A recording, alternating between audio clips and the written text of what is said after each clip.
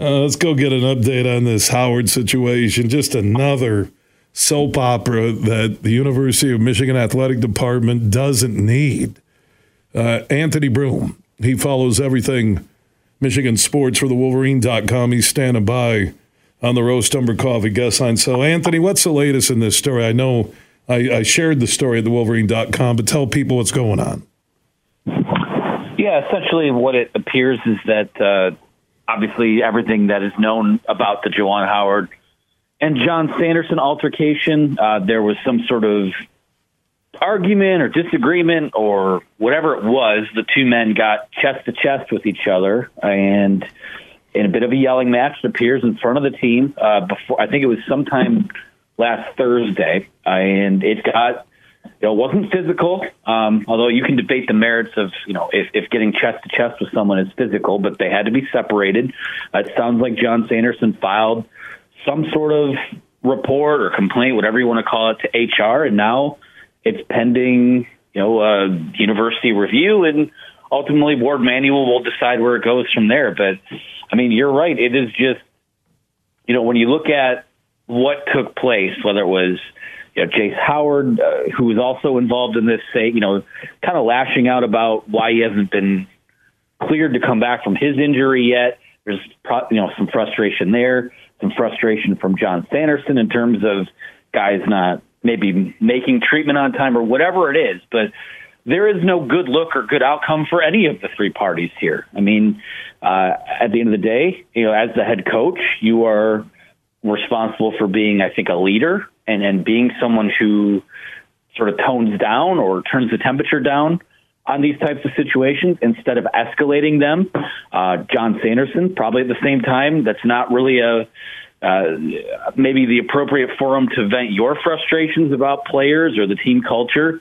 And Jace Howard as well. I mean, if he was not showing up to treatment or missed a treatment thing and is frustrated about his current status, then yeah, I mean, it's just kind of this perfect storm of tempers boiling over into something where, again, I don't know that this is on its own a fireable offense for either guy, but when you look at a guy like Juwan Howard and what's gone on with him in the past, I mean, there is a zero tolerance policy on him right now in terms of, coming off of what happened at Wisconsin a couple of years ago and things like that. So just a really odd, you can kind of call this its own thing. It's not exactly an isolated incident, but it is another incident, and it is something else that Juwan Howard is directly involved in a time where he's not really even officially the acting head coach. So, it still is his program, but just the energy has been weird all year so far, and this is the weirdest it's been to date. Anthony Broome from the Wolverine.com joining us on the Roast Umber Coffee guest line, talking about the latest in regards to a vocal, it seems, altercation between Coach Sanderson, the strength coach, and Juwan Howard. I think to have a HR report filed, as Brendan Quinn, the Athletic, reported, there must have been something really bad said. And again, we're not going to have access because of employee records. There must have been something said by Howard, or alleged to have been said by Howard from Sanderson, that was that bad as to go file an HR complaint. Yeah, I mean, because again, there's to a certain extent you can kind of go, all right, well, boys will be boys, right? Like tempers flare up from time to time, but to have a guy who, and John Sanderson's not a nobody. He's someone who's been with the program, I think, for 15 years. He was here under John Beeline. He knows how this is supposed to work, what it's supposed to look like, what's appropriate, what's not.